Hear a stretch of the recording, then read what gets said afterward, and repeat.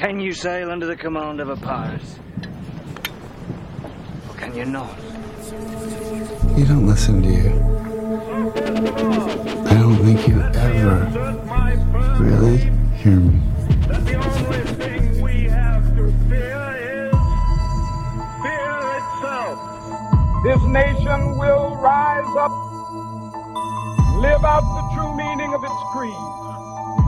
We hold these truths to be self-evident, that all men are created equal. It stuck with me. I kept coming back to it, just trying to figure out where in the world we had gone so wrong that it had ended up here. Well, I didn't think you had it in you. I'm your huckleberry. Are you not entertained? Are you not entertained? Why, Johnny Ringo. You look like somebody just walked over your grave. Fight's not with you, Holiday. I beg to differ, sir. We started a game we never got to finish. Are you not entertained? Are you not entertained? We've got here is failure to communicate. Some men you just can't reach. You keep using the word. I don't think it means what you think it means. You don't tell your pappy how to cut the electorate. We ain't one at a time in here. We're mass communicating. Oh, yeah. Are you not entertained? Are you not entertained? Is that why you are here? And welcome to the Pirate Professor podcast. This is your captain speaking. So hopefully everybody's having a great day out there, or a great evening, or whatever time of the day, afternoon, morning, evening it happens to be. I am recording this on a Monday right after a holiday weekend. Technically, it's still a holiday weekend because it's a 3-day weekend. But since, there's no telling when you're listening to it, the holiday doesn't matter. It's just a holiday.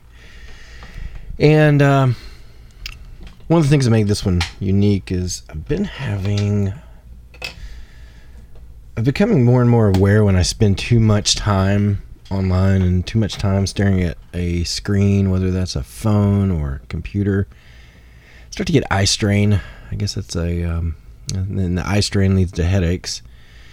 And headaches just sort of lead to lousy afternoons and whatnot when it's hard to concentrate. And so I just decided it's time to start, turning the volume down on life a little bit. So one of the first things I did was I just deleted all the social media apps off my phone. I don't know if you were like me, but if you get those little notifications about how much time you've been spending staring at your phone or whatever, screen time, sometimes it gets to be a little bit depressing when you start thinking about all the other things you could have been doing with that time. And I've noticed a few other things about it. It's harder to stay focused for longer periods of time. It's harder to sit down and just read a book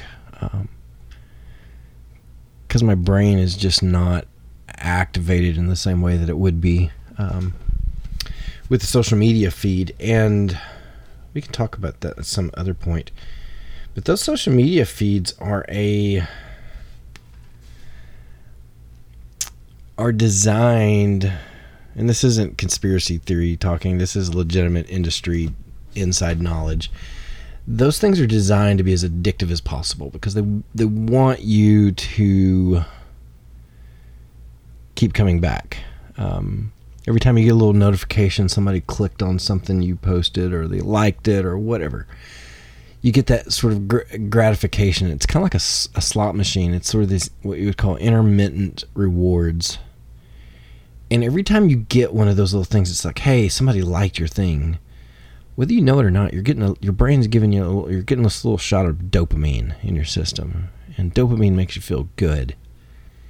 And so we start to crave that because you look at it and you just sort of get this feeling where everything just feels good, and you want that, and you crave that. And so the next thing you know, every absolute free moment that you have, instead of letting yourself sort of drift away in boredom, you pull out the phone, start scrolling, start clicking, start doing something. You just can't seem to stop yourself. And I know that's the way it is for me.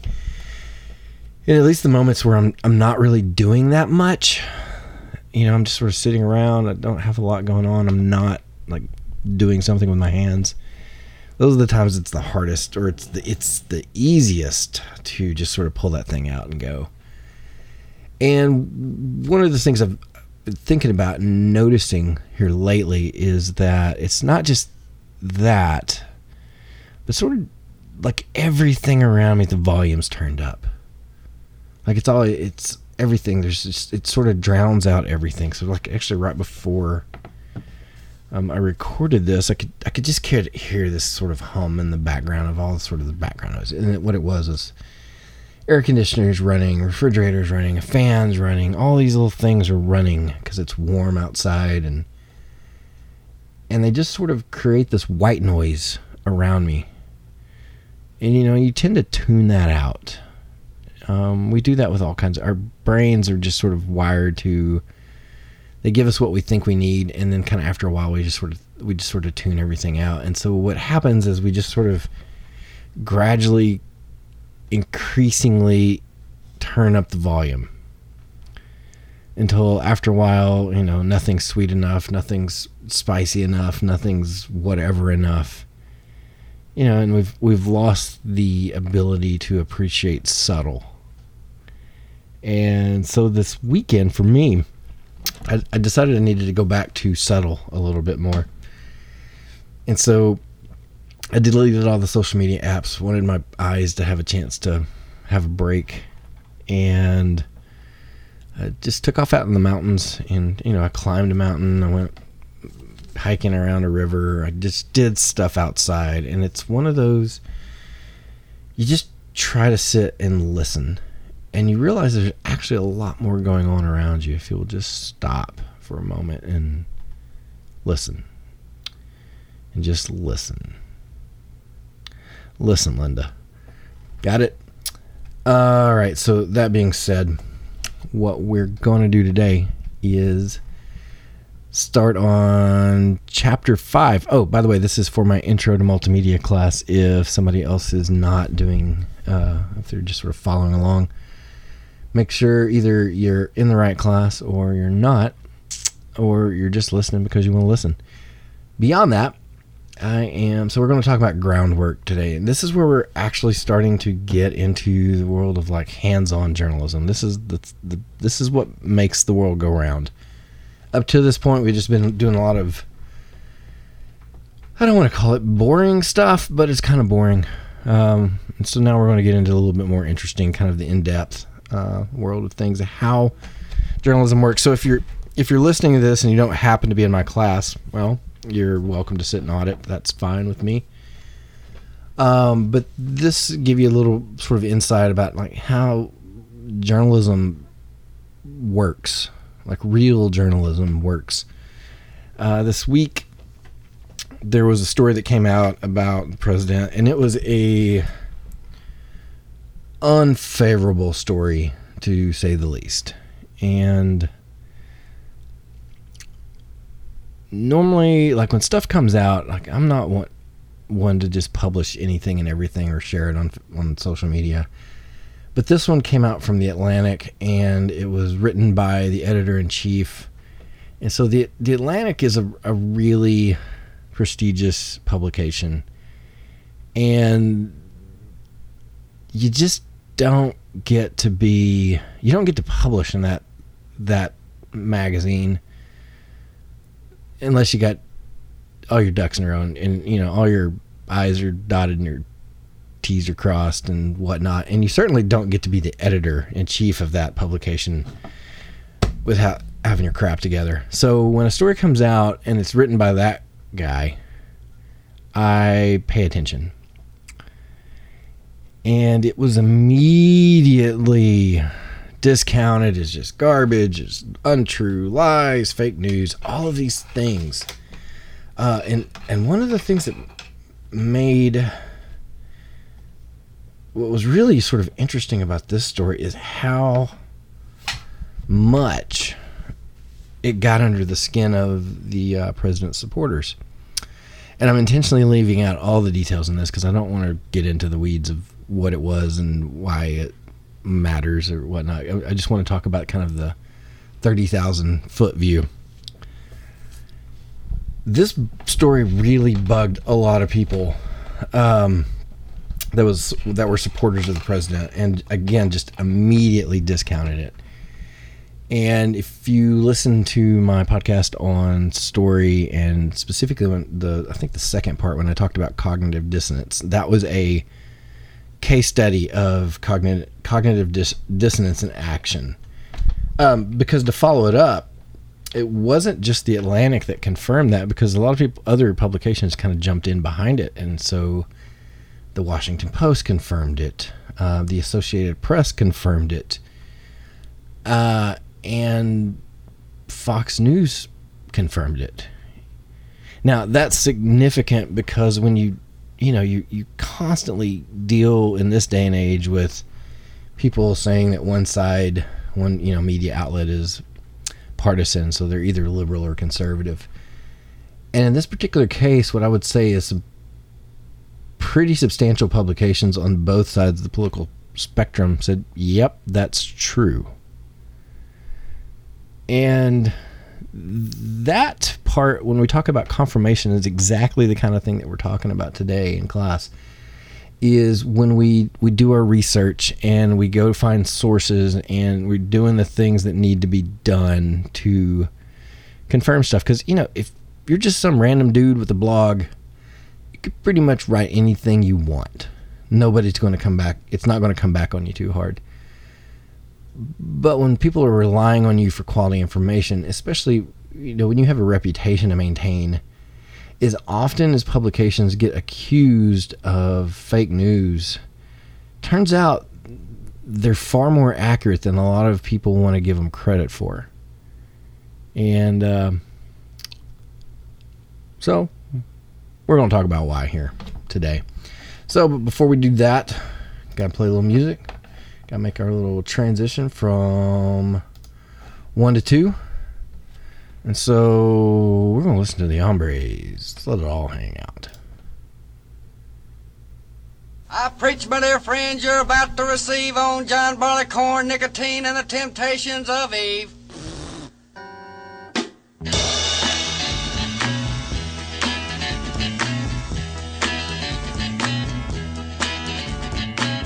No parking by the sewer sign, hot dogs, my razor broke, water dripping up the spout, but I don't care, let it all hang out.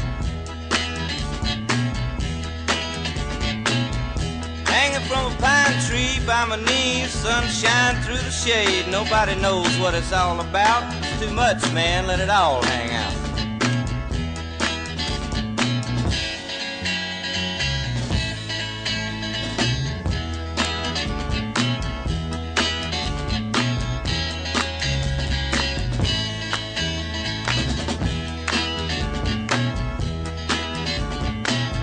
Saw a man walking upside down, my TV's on the blink, made Galileo look like a Boy Scout. Sorry about that, let it all hang out.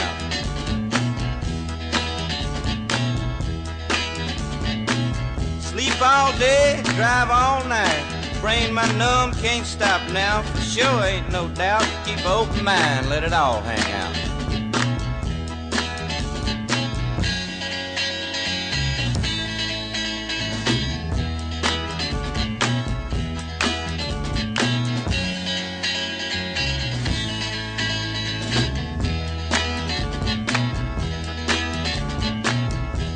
Inside a big brown moon, how does that mess your baby up leg? Eating a Reuben sandwich with sauerkraut. Don't stop now, baby, let it all hang out. Let it all hang out. Let it all hang out. Let it all hang out. All right, so let's get this party started. Click, click, click.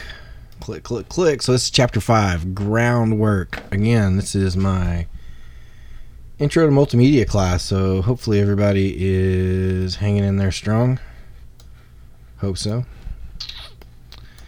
Alright, so when we get started on the story, first of all, let's talk about it, what it is exactly, what we do as journalists. One of the things it's been said that we write the first draft of history. Like we write history in real time. These are the things, and these are the also these are the documents that researchers and historians will go back and look at some point in time, like what people are writing on at the time. Another way to look at it is we tell the stories that reflect the state of humanity. And what I mean by that is kind of what's important to a society at a given moment. Those are the stories that emerge from that society, and the journalists are the ones who are writing that stuff down. We're making videos, they're writing print stories, we're doing all the things that we do to tell those stories in our own particular ways. And one of the things that makes that useful, especially from a historical standpoint, is it allows somebody to come back and years and years from now and read the things that were written about this time as it happened. Like not reading stuff about this time that other historians have written, but reading the stories that came out in real time. It helps them understand the things that were important at that particular moment in time. So you can go back and you can read old newspapers from, really you can go back a long time. Like if you want to be, get a little historical insight, go back and read some newspapers from, kind of pivotal moments in time. Like what was going on in your community during the Great Depression? We always see these sort of big stories and kind of you see in historical books, but you don't necessarily always get a close-up view of how your particular community was affected in that moment, or maybe World War II, or even go back further to the Civil War. It's pretty easy to go back and find, especially from newspapers, to go back and find records of that time. And you can see things, you can see the kind of stories that people would write. Like, we write stories about the things that are important to people at that time. Journalists often get accused of sensationalism and whatnot, and in some degree that's true, but very often a lot of what gets written is the stuff that will get read. Sort of the consumer sort of dictates what is they're going to receive. Because if a journalist is writing one kind of story and nobody reads it and it's pretty dry and straightforward, then and it's not getting read, they typically kind of move on to something else that people do want. And so, it's kind of like it's a consumer sort of process at times. And so you find out what's important to people, like what are the things that they wanted to hear, and and you can see the language that they chose to talk about it, and you can see how language changes over the years. And so it becomes kind of interesting. It just becomes interesting because you see the state of humanity at any given point in time. And this isn't always something that's very easy. Sometimes we have to wade through a lot of stuff because, people aren't necessarily forthcoming. And then sometimes we have to wade through, court documents. We have to sit through meetings. We have to go through a lot of complex information in order to tell stories that make sense to just, the average person sitting at home. A lot of people, it's one of those things, and we've talked about this before, a lot of people think they know a lot about what's going on in journalism, but they really don't. You get a lot of accusations about what you are and what you aren't, and what you had to do to bring a story to life, and truthfully, most people don't fully get that. They don't really understand what's going on. And, it's just the way it is. We can hope for the best, but it's not necessarily going to come that way. And so our job is to take complex things and simplify them so people can understand, so they understand what's going on. And so the idea, though, for us is if we're going to go through all of that trouble, like if you're going to wade through a bunch of court documents, if you're going to sit through meetings, if you're going to track people down for interviews, if you're going to do all of the things that you're going to do, then it would probably make pretty good sense. If you're going to go through that much trouble, go ahead and try to do a really good job. Like, tell a really good story. Tell the best story that you can tell. You know, because it's kind of silly just to go through a lot of effort to research and then write a bad narrative. We don't want to do that. So, if you're following around the PowerPoint, you are probably seeing a photo. It says This American Life, and it's got a picture of Ira Glass. And if you want to see some kind of interesting stories that are done in a way that is kind of off the beaten path, that'd be a good podcast to listen to. They started out as an NPR show, and then they've really kind of made their own thing. And Ira actually, there's an interview you can search. I would post a link of it, but it's changing constantly, and if it's still out there. What is it called? It's basically Ira Glass on talking about getting better. It's Ira Glass on creativity. And it basically says, or he basically says, the only way that you're ever going to get good is to do a lot of work. You know, there's this point when people are starting out, when creative people specifically, when you know what you want to do. Like, you know, like you want to, like if you're a photographer, like, or a videographer, or a writer, whatever it happens to be, and you're creating something, and you look at it and it just doesn't quite measure up to whatever it is that you kind of had in your mind. And that disconnect is because you've got good taste. And you know that the thing that you're creating, it's trying to be good, but it's just not quite there. And that's actually a good thing, because that's telling you, and it's giving you sort of a guiding way to get better. The worst people, I don't say the worst. Yeah, they're the worst. At least they're the hardest for me to teach, are the ones that kind of, they put anything out there and they think it's amazing. Like, they think, well, I drew a stick figure and I'm basically Michelangelo now, right? I can't possibly improve anymore because my first attempt was perfection. Don't be that person, because it's not. All right. So when it comes to back to the narrative, your primary responsibility is to tell the actual truth and not just a version of it. Now, truth is a tricky thing, because how do you define truth? I mean, we all have personal truths, but you ask one person what the truth is, and you ask another person what the truth is, and you may come up with two completely different answers, and this can be problematic. So the best definition I can give you for truth, as far as what we're doing right now, is you take accurate facts, documented, researched, provable facts, and you tell them, you relay that factual information in its proper context. Like, you can present factual information, but also present it out of context. And at that point, you're no longer telling the truth. So our job is to present factual information within its proper context. Now, that will, again, you'll never make everybody happy, because, the other part of journalism is, at least in the United States, we were designed to be the fourth unofficial state of government, and specifically as an oppositional force against established government. And so we're not necessarily supposed to, be the friends of the people that were sitting in on the meeting. Our job is to be a watchdog, and that doesn't always go so well. Or it's not received so well sometimes. But our first job is to conduct solid research, so your audience doesn't have to.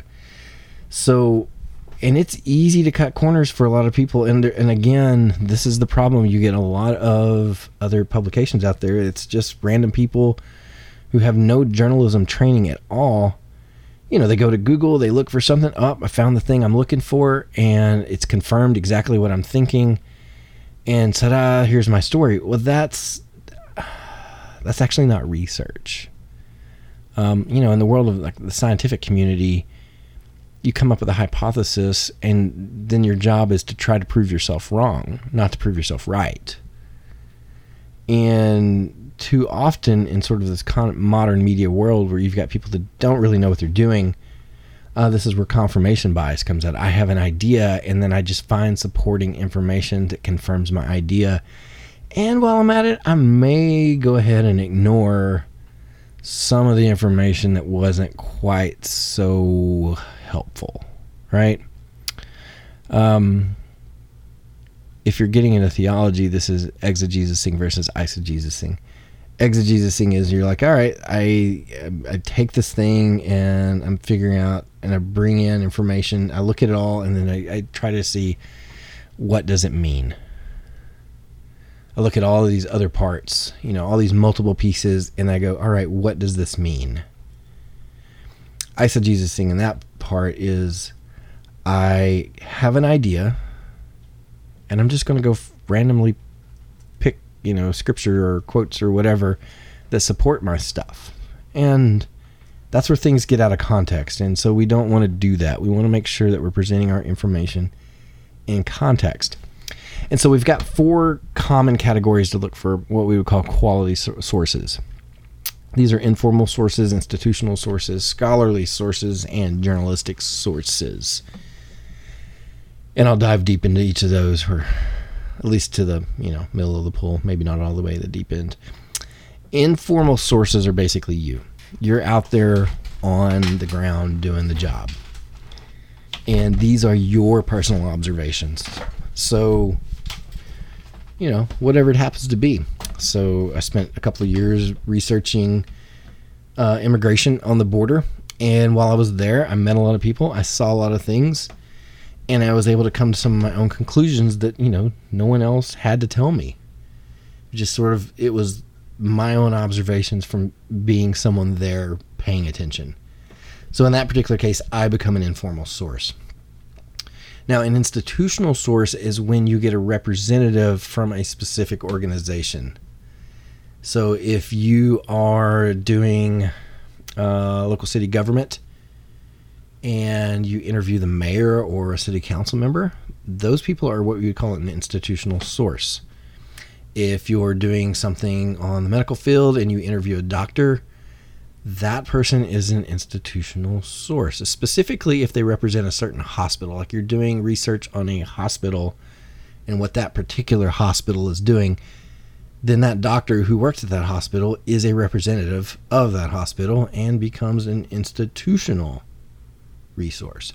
Now, scholarly sources are the people, or the things that, people who have titles like professor do.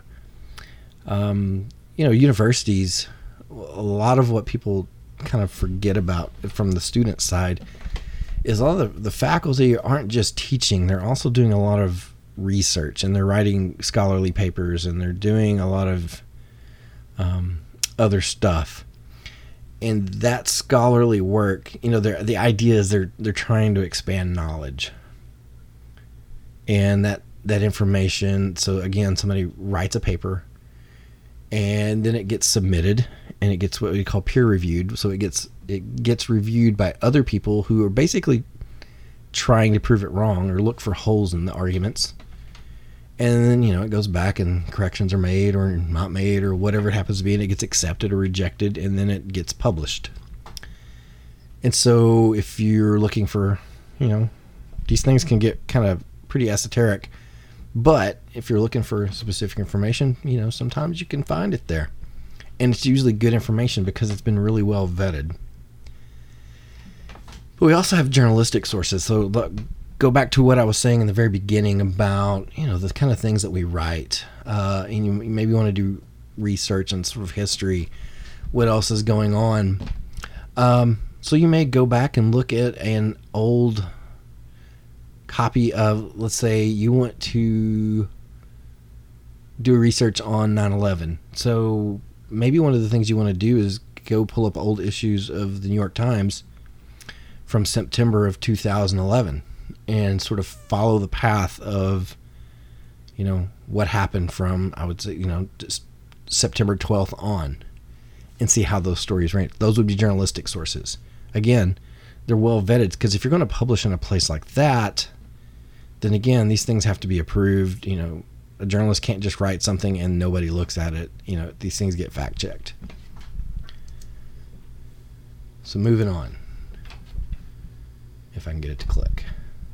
There we go. Things to be aware of. First of all, be aware of socially constructed sources like wikis. Let's talk about Wikipedia for a moment. There's a lot of reasons why professors won't let you use Wikipedia as a source. And the primary reason is because Wikipedia can be changed and, by someone who may not be accurate. The thing about it is, though, they're actually pretty good now. I think statistically Wikipedia is as accurate as any other source out there. The thing is, though, you always run the risk. So if somebody changes something, it's probably going to get caught and changed back to whatever's accurate. Now, there can be some weirdness in there, and sometimes you may have a couple of different editors of an article kind of going back and forth and trying to determine what is truth. Going back to that earlier question, what is truth? What's accurate? And so the problem is for you, the person looking at that, is you might catch information in one of those sort of moments of flux. And that's not good. We don't want that.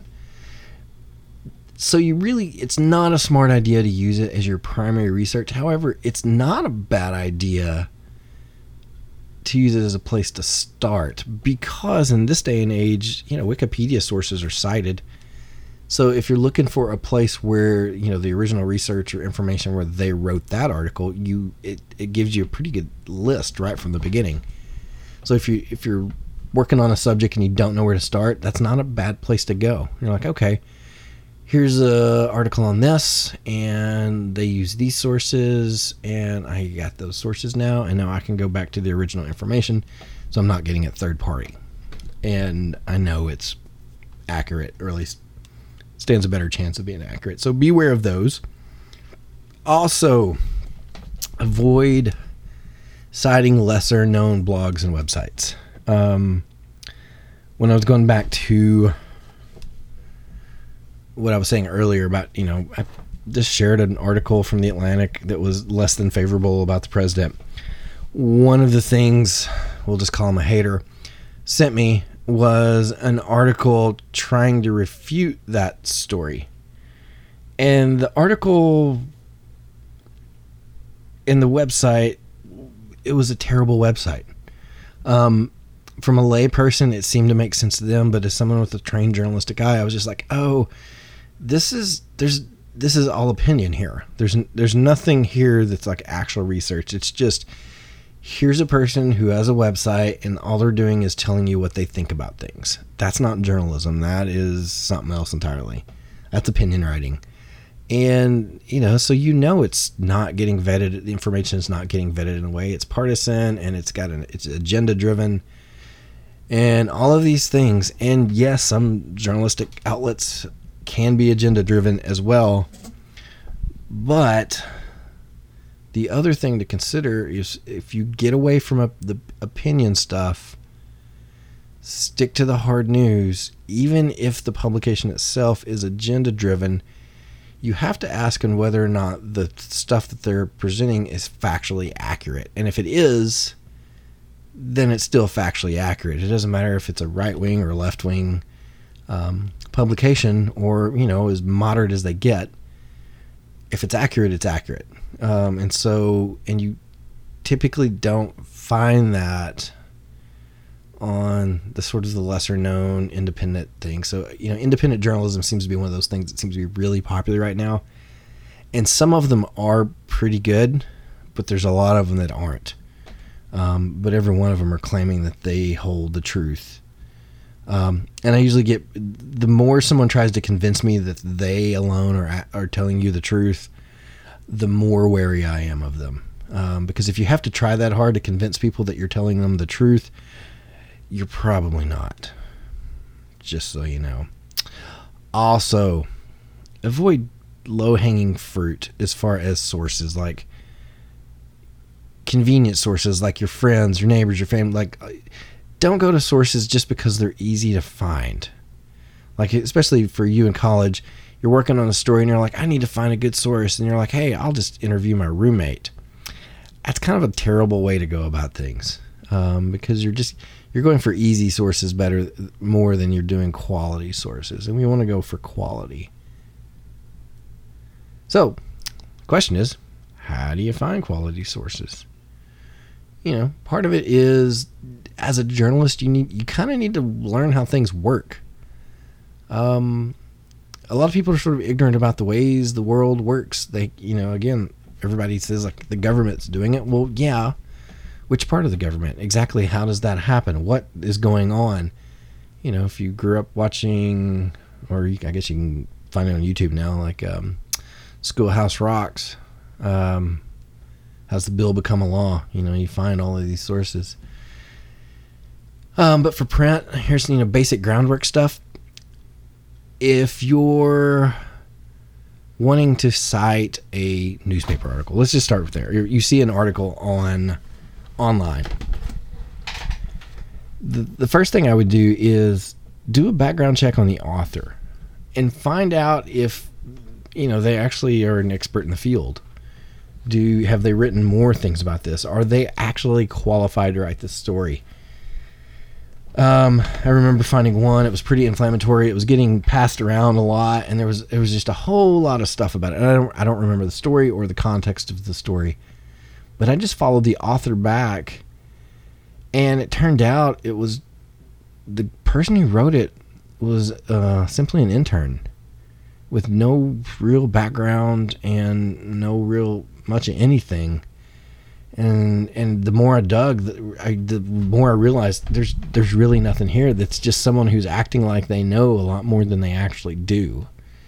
And they may write with confidence, and it feels right, but turns out it's not. So make sure you do a back check on the author and find out if they've actually got the chops to do this. Also, check the information against multiple sources, and specifically check it against, reputable sources. You're not checking this against people who don't who don't agree with it. Like, if they feel like it's wrong, I don't care if someone feels, I don't care what someone's emotion is about a thing. My question is it accurate or is it not accurate? And so I check the information against multiple sources, because some people, again, going back to confirmation bias, some people will publish stuff because they think it's absolutely accurate, and they won't, because it agrees with their own bias, and they don't pay attention to it, and they just send it on out there. And other people will flat out, reject it because it doesn't match what they're thinking. Check it. Just check it. Also, make sure it's recent. This catches a lot of people.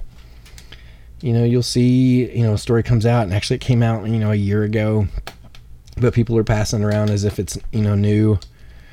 Kind of more in if you're doing a different kind of story, more of a research, historical study.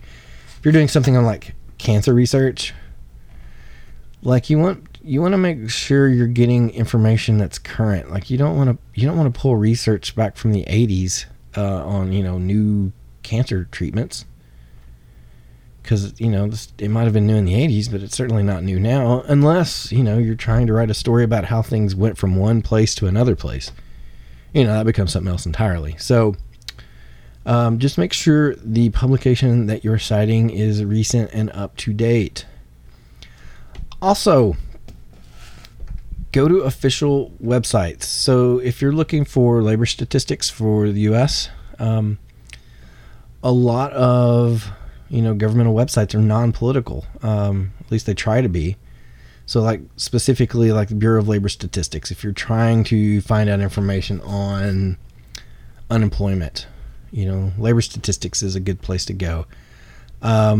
U.S. Geological Survey, if you want more stuff about, the land and kind of the way things lay out, all of these things. And so, labor statistics is BLS.gov, U.S. Geological Survey, USGS.gov, and you can go to all these different, places. Again, these are non-political governmental agencies. Just because somebody works for the government doesn't mean they're necessarily a Republican or a Democrat. There's somebody who just does a job and they report. Now, if you're getting a human source, get an expert. And if someone claims to be an expert, this goes back to what we were talking about earlier as far as, journalistic, a institutional source or whatever they happen to be. Make sure they're actually qualified to speak. You can speak to victims, people who were affected by a particular thing, so if you had an earthquake or a tornado, some kind of disaster, you can talk to someone who was affected by that. Officials, again, back to if you're talking about government agencies, people who can represent something. And, community members can be, if they have something to do with the story. What you want to avoid are the stories that are things like, well, I wasn't there, but I heard, right? You don't want third-party stuff. You want, I heard this from my cousin. You don't want that. You want, I heard. I was there. This is what I saw. And there's a thing on Facebook. It gets kind of crazy, but it's what you really need to try to avoid bad logic. Don't cite stuff that's just bad logic. And there's a lot of bad stuff out there these days. It's conspiracy driven. It's ignorance driven. It's just bad. Again, it's people with a belief about things and they try to, it's the cramming a, square block through a square peg through a round hole. It just doesn't work. And they try so hard to make it fit. So, yeah. All right. So assignments. You've got a couple actually for this week. So you're going to pretty much hate me. So one of the things that I see that gets published every now and then, whenever gas goes up or gas gets cheap, all too often the American president gets either credit or blame for the price of gas. So one of the things that I want you to do, and this is on Blackboard, is I want you to research the role that the U.S. president has in determining the price of gasoline in the United States. And it says on here on your blog, but what we're doing is on Blackboard. And I want you to cite 3 to 5 credible sources using the matrix that we talked about today. What makes a credible source? So I need you to cite 3 to 5 credible sources and tell me what kind of source they are. All right. Now we're going to jump to interviewing. This one's going to be kind of a little bit longer one. So now we're actually officially moving into interviewing. This is probably, if you wanted to take a break between one blog or one podcast and the next, this would be a good spot. That was me drinking water. So you're doing your research, you find good quality people. Now the next thing that's important for you to do is to be able to extract quality information from those people. Extract seems like a kind of a clinical term, but this is what we simply call interviewing. And interviewing is a form of art and it's a science. Someone who's a good interviewer is good at conversation, but they get lost in conversation, but and they draw people in, they make them feel comfortable, they get them to talk, but they don't dominate the conversation. They make sure they're getting the other person talking and they're keeping them talking. And so your job is more as a catalyst of the other person talking. So here's some advice. First thing, record it. So we all take notes if you're smart while you're doing an interview. But if you get so tied down to writing things in your notebook, you're doing a couple of things. One, you're preoccupying your brain too much and you're not going to be able to focus enough on the conversation. And 2, your nonverbals are going to be telling the other person, you're creating an awkward conversation moment for them because you continually looking down at your notebook. All right. So use a recording device and record the stuff. And I would say on the front end, hit record, and we'll talk a little bit about this later. Hit record, and then make sure you're actually recording before you go. Like, hit record for a few seconds, then hit play. Make sure it's working right, and then go from there. All right, so record the thing. 2, be prepared. Don't walk into an interview completely cold. Like, you need to know as much about the subject matter as possible, because you're simply going to be able to ask better questions this way. Like, if you walk in and you don't know squat, then it's going to show, and you're going to ask, sophomore level questions, and you're going to get a lot of information that you probably could have gotten just by simply researching and not even talking to those people. You want to have as much information as you possibly can going into it, so you can ask them the best possible questions so that they can give you the best possible responses. And also, it's practice. Lots of practice. Unless you've got years of experience, it's a good idea to practice asking questions, and really practice making conversation with people you don't really know that well. It's one thing to have a lot of conversation with someone that you've known for years, one of your friends, and you can sit around and you can talk and you're comfortable and you're relaxed and you can do all these things. That's one thing. It's something else entirely to do this with a complete stranger. So you're going to have to practice. Find somebody you don't really know well and get them talking. So when we get this thing going, you get that interview going, you're sitting down, one of the things you probably don't want to do is just jump straight into the tough questions. Just don't even jump into the questions. Just sit down and make some general chit chat. Just make some small talk. Depending on how much time you've got, you may be getting in and out. If you're doing long form journalism, you may be talking to this person for an hour or 2 or longer. It kind of depends. Just make some conversations. So what you're doing is you're acclimating yourself to that person, and you're allowing them to acclimate to you. You're sort of getting used to each other's conversation style, and you're just simply getting used to each other. And those things are important. So we want to make sure that we can do that. And then once you move from that point to the next, you want to start asking a few softball questions. Things that aren't too confrontational. You're just sort of easing it in. At this point, you might even be asking some questions that you already kind of know the answer to. You're not putting them on the spot. You're not immediately, asking them if they did the crime or whatever it is. You're just asking, giving them a chance to give their spill, whatever their spill is. Let them relax. And then next, you want to keep it conversational. You don't want to just have a bunch of bullet point questions and you just read a question, they answer, you read the next question and you answer. Your job is to keep it conversational. Keep it in the narrative mode, which is, again, how we're wired. We like narrative. We don't just want kind of Q&A stuff. And so learn how to ask those kind of questions in a conversational style where you may have a list of questions, but you want to work those into the larger conversation. And that's going to keep both the questions and the answers feeling pretty natural.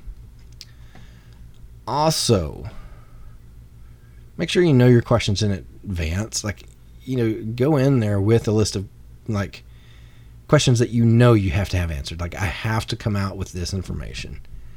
You may, it may be on your bullet list, but you have to make sure that you're working that in a conversation. If you're looking at your notes, that's one of those, did I check this? Did I check this? And do I need to have any follow-up questions that go along with that?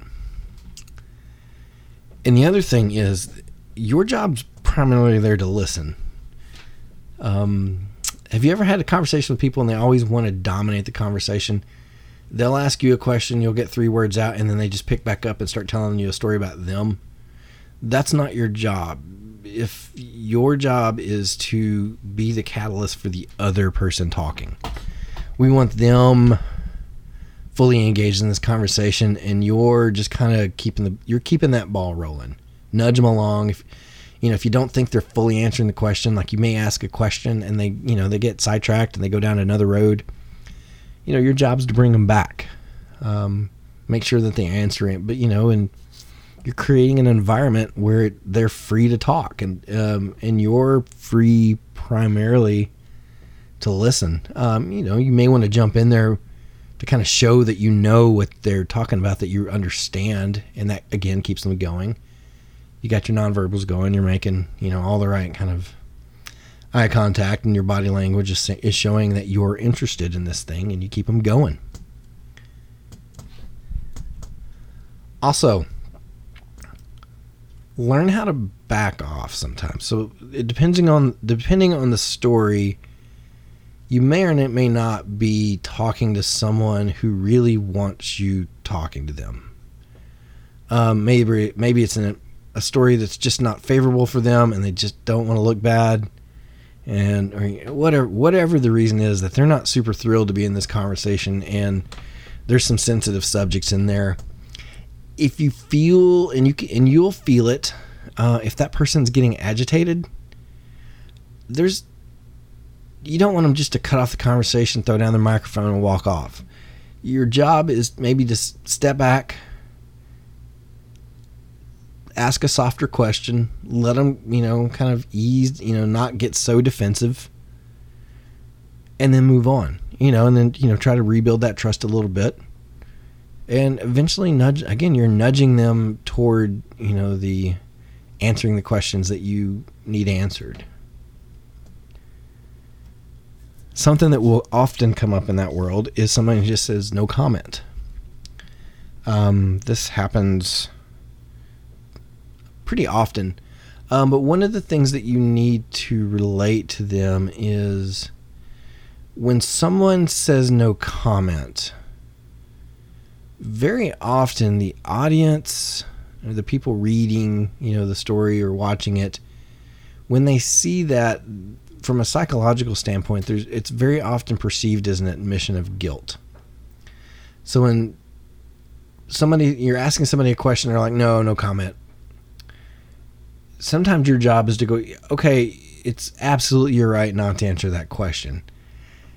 However, the people at home that see this, when they see that you won't comment on it, they're going to draw conclusions, because the mind hates a vacuum, and if you're not answering it, you're sort of subtly saying, or not so subtly saying, that yeah, I'm guilty of whatever this thing is.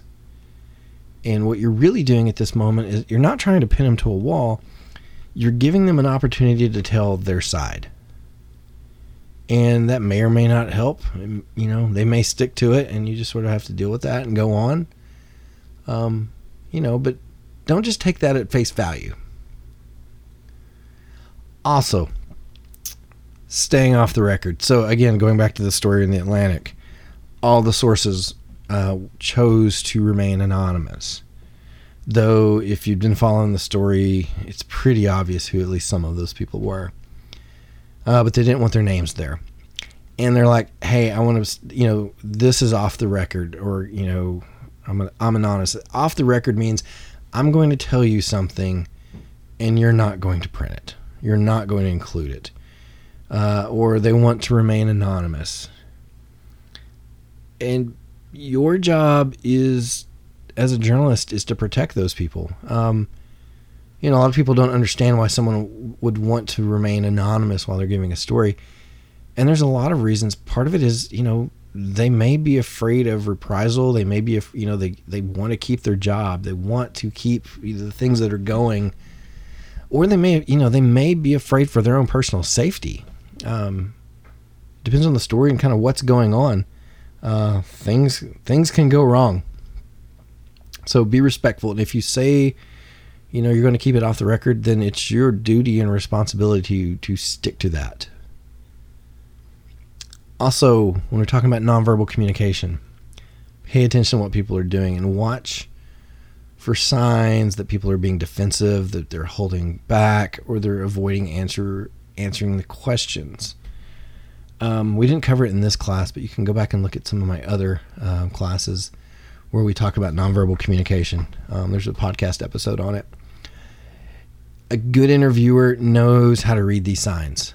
And they're also, and how to respond appropriately. Also, if you're, for law enforcement, if you're doing interrogations, this is, again, the same kind of thing what people, because they're interviewing suspects or witnesses or whatever they're doing. Again, very similar things to what journalists do. And, you learn how to read if people are being evasive or if they're being open and honest with you. And something that just is a good way to close out an interview, just simply ask people if there's something that they'd like to say that you didn't ask about. You'd be surprised what can come out. I have done, it was a while, but in an interview, it probably went for a solid hour, and it was about all the things that I thought I wanted to talk about. And then I was interviewing this guy, and I just got to the end. I was like, is there anything else you want to tell me? And he was like, oh yeah. And he started telling me this other story. And within 30 seconds, I realized everything I had told him in the previous hour was worthless now, because this new story was way better than anything I'd, thought I was coming and bringing to the table. And so, find those things. Now, you've got the sources, you've done the narrative, or you've done the interviews, and now it's time to start putting it together. And you want to put these things together in a story form. Again, more water. By the way, I put something I started doing when I was in Texas is I started cutting up a lime, just cut it in half and throwing it in a big Yeti. And I just drink that all day, and I get a little lime water all day. You get your vitamin C, plus it's just good. Like it. All right, back to it. Narrative arc. So we're putting this thing together. We have different forms of writing within the context of journalism. We've got the inverted pyramid. We've got, depending on what kind of story we're doing, the narrative arc is what I'm going to be talking about now. And again, if you want to go back and listen to another podcast, I go way deep in the narrative arc on podcast. Just 2 parts called On Story. You can go listen to that if you want. Narrative arc's primarily broken down into 4 primary acts. You've got the beginning, it's the introduction. This is where you meet your protagonist, you meet the world that they live in, and you define what normal is for that person. The story I use in the other podcast is Harry Potter. In the beginning, you meet this young boy, he's living under the stairs. You find out, what his aunt and uncle are like, and his cousin, and his world, and, all of these things. And he's just sort of a sad little boy living a very kind of pitiful life. And people are constantly reminding them that there's absolutely nothing special about him. And then the next thing that comes along is something we call the inciting incident. And this is where the rising action begins at this point. And the inciting incident is this thing that sort of knocks normal off its feet. The inciting incident causes the character to have to make a decision. They decide that they want something. They need to do something. And they have to make a choice. So again, in Harry Potter, it kind of starts where the owls start trying to deliver the letters, but then really it comes to a head when Hagrid kicks down the door and hands Harry a birthday cake and tells him in person that he's been, accepted into the Hogwarts School of Witchcraft and Wizardry, and in fact, he is actually a very special boy. This is the inciting incident. Something has changed, and his decision at that point is whether or not to go with Hagrid, a giant that he's never met. Take a risk. He does. So the thing that comes next is you get conflict. So the moment your character decides that they want something, you immediately have the forces of conflict pushing back against them. Conflict is constantly trying to impede resolution. Once the inciting incident comes in, it creates chaos for the character. And when we're working toward resolution, that's because we're working back to something that resembles order again. And the other thing that's really important with conflict is it establishes the value of the thing desired and the commitment of the protagonist. So how much? It's asking the question, how much does this person really want this thing? Like, what are they willing to go through to get this thing? And the more they're willing to go through, the higher the value of that thing. So if you've got a character, they want something, it gets immediately hard, and they're like, never mind. Not a good story. Not a good character. Must not have been worth much. Maybe they're not worth much. And so, they're willing to push when things get difficult. And then you eventually get to the climax. We've got some other things. We can have negative turns. We can have other things. We get the falling action.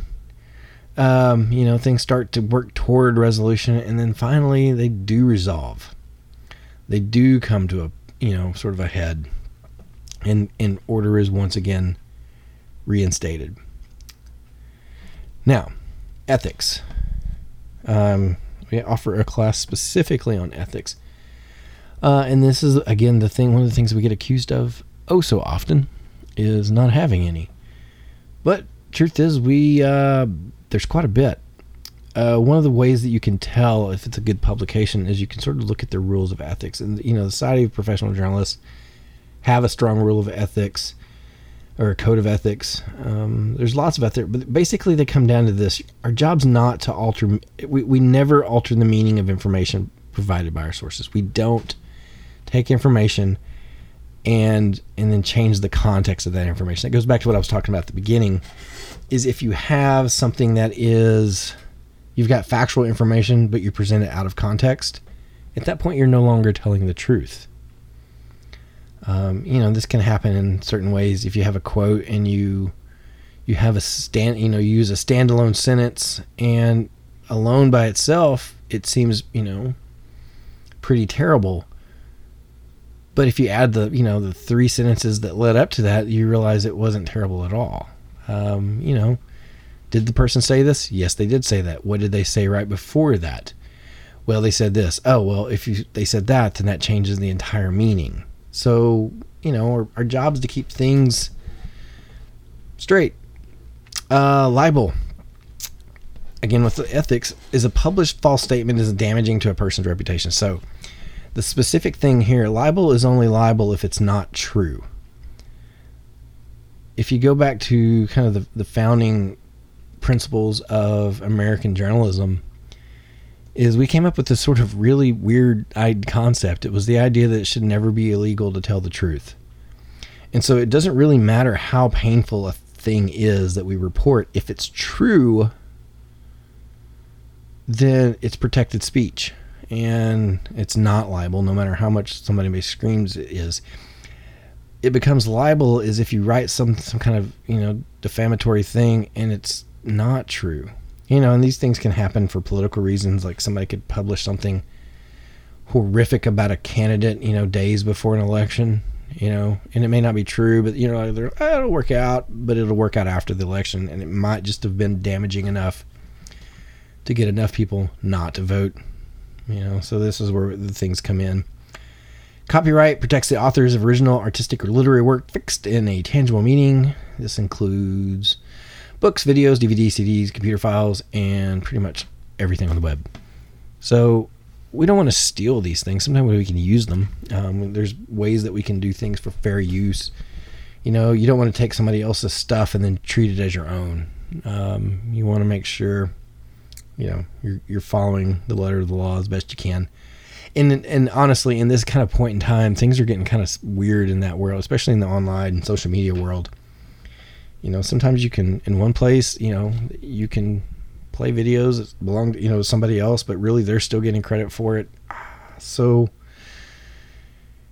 it's strange at times. So sometimes the waters are a little muddy, but for the most part, just be honest, best you can. We've got linking as far as ethics. It's pretty common if you want to link to someone's website. Occasionally, and I think it's only happened to me once, that a organization has asked that I not link my website to their website. You know, I was writing an article and they did not want the link established. And they said it was just simply a policy they had. Fair enough. They didn't want it. You know, I can still call them by name, but, you know, tell people where to go find them. I just choose to be respectful of their wishes. All right, so here's 5 tips for every medium. This chapter's pretty long. So I told you could take a break a while ago. Maybe you did. Maybe you're wishing you had now. So the thing about different mediums is that video and photographic and audio moments often occur at the same time. And it's hard to do a good job doing all of them at once. You know, maybe with video and audio, you can capture a lot because you're doing them simultaneously. But if you're trying to get still photos at the same time you're doing video, that's going to be a tough nut to crack. I've tried that. It's hard. It's easier if you've got a camera that'll do both and you can just flip a switch. But for the most part, you know, you're going to kind of get one or the other. So just remember, keep that in mind, like what's the most important to you, and then focus on that. Also, just have a plan, but be ready to adapt. Things change. That's the kind of the rule of journalism. Things will change, and you just need to be able to be ready to adapt to that change. Something that's just sort of basic logistics, and it's caught everyone that I know.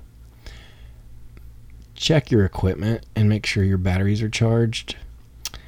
And make sure you have enough storage space on your whatever storage device. If it's an SD card or whatever it happens to be. Make sure you have enough space to record whatever it is that you're setting down to record. Because you don't want to be halfway through it and realize that your battery ran out or you just ran out of storage. And yeah, you just don't want to be that guy or girl. You just don't want to. It's annoying and it happens, but mostly it's something that's preventable. Also, don't lose focus. You know, talking about interviews and things changing. Remember the kind of the core responsibility you have for that story and trying to tell it. Make sure that you stay focused. Make sure the people you're dealing with stay focused. And be a savvy problem solver. Things change. People change. Stories change. Don't be the person who's waiting for somebody else to solve your problem. Don't be the person who, you know, is calling your producer or editor and you're freaking out because an interview got canceled or something changed and you don't know what to do. The best case scenario in something like that is you call them and you already like, hey, this fell apart and this is what I want to do. And they're going to be like, yeah, man, that's cool. Do that. Or, hey, why don't you do this instead? But you come to them with a solution rather than a problem. Also, you ought to be able to get a story at any given moment. Like if we were meeting in class right now, like one of the things I would do is say, right now, because I would do this in class and we'd still have some time, I want you to go out and find me a story, and I need you to come back within 30 minutes with a story idea and exactly what you're going to do and who you're going to talk about and talk to. However, I can't kick you out into the world and for you to show up immediately. So I just made it an assignment. I want you to go find me a story. Find a person that you don't know, and I want you to interview them. Find me just something interesting. Find a good story. It doesn't have to be groundbreaking or earth-shattering. This is simply, it's a good story, it's a good narrative, and it's true. Then I want you to write it. 750 to 1,000 words, AP style, and it must have a photograph. So, tell me something interesting. And then I will see you all next week, and we're going to get out of here with the one and only Dr. John. See you next time. This is your captain speaking. I'm out.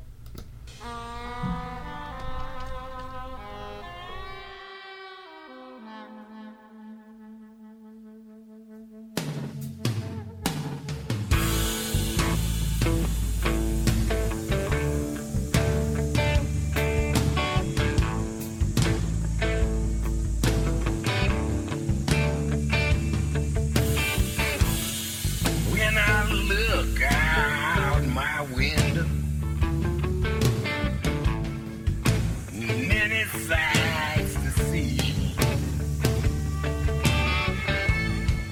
When I look in my window, so many different people to be. It's strange,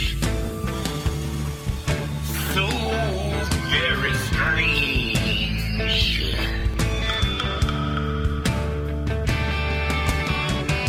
You got to pick up every stitch. You got to pick up every stitch.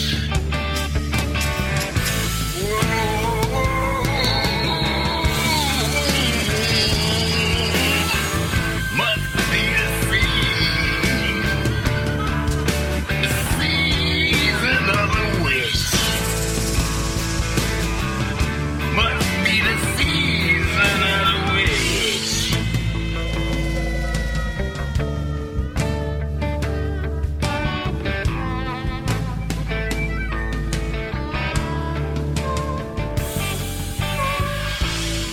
When I look over my shoulder, what do you think I see? Some other cat looking over his shoulder right at me. And it's strange. Sure is strange.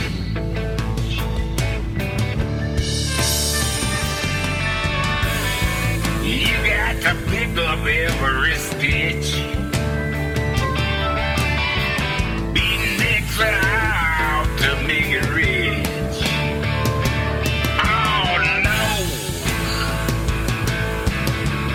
Must be the season of the witch.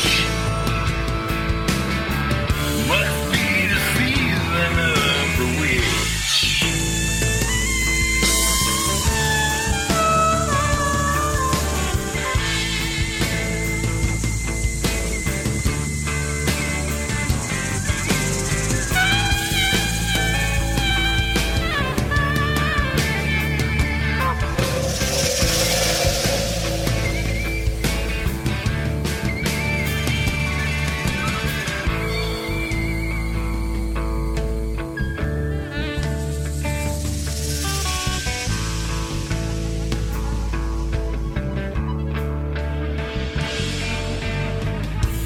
When I look out my window,